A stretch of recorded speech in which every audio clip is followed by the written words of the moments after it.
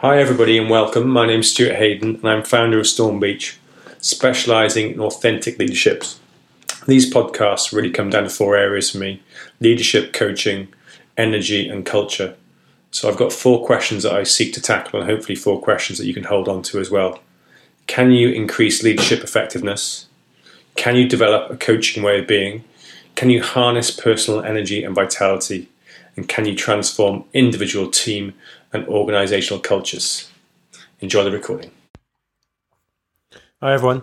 I've worked in learning and development and roles as learning advisor and all that for pretty much my whole career. The word learning's been around since the age of 16 really, so that's 20 odd, 25 plus years to be honest.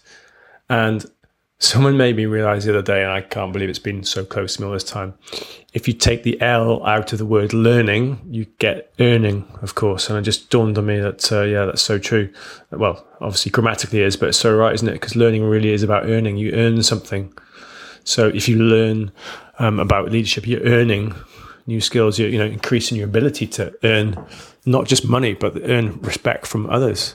If you're learning about coaching, then you're earning the right to coach, support, and challenge, and you're earning the success of the people you're working with. So I think it's just a really nice way of looking at it.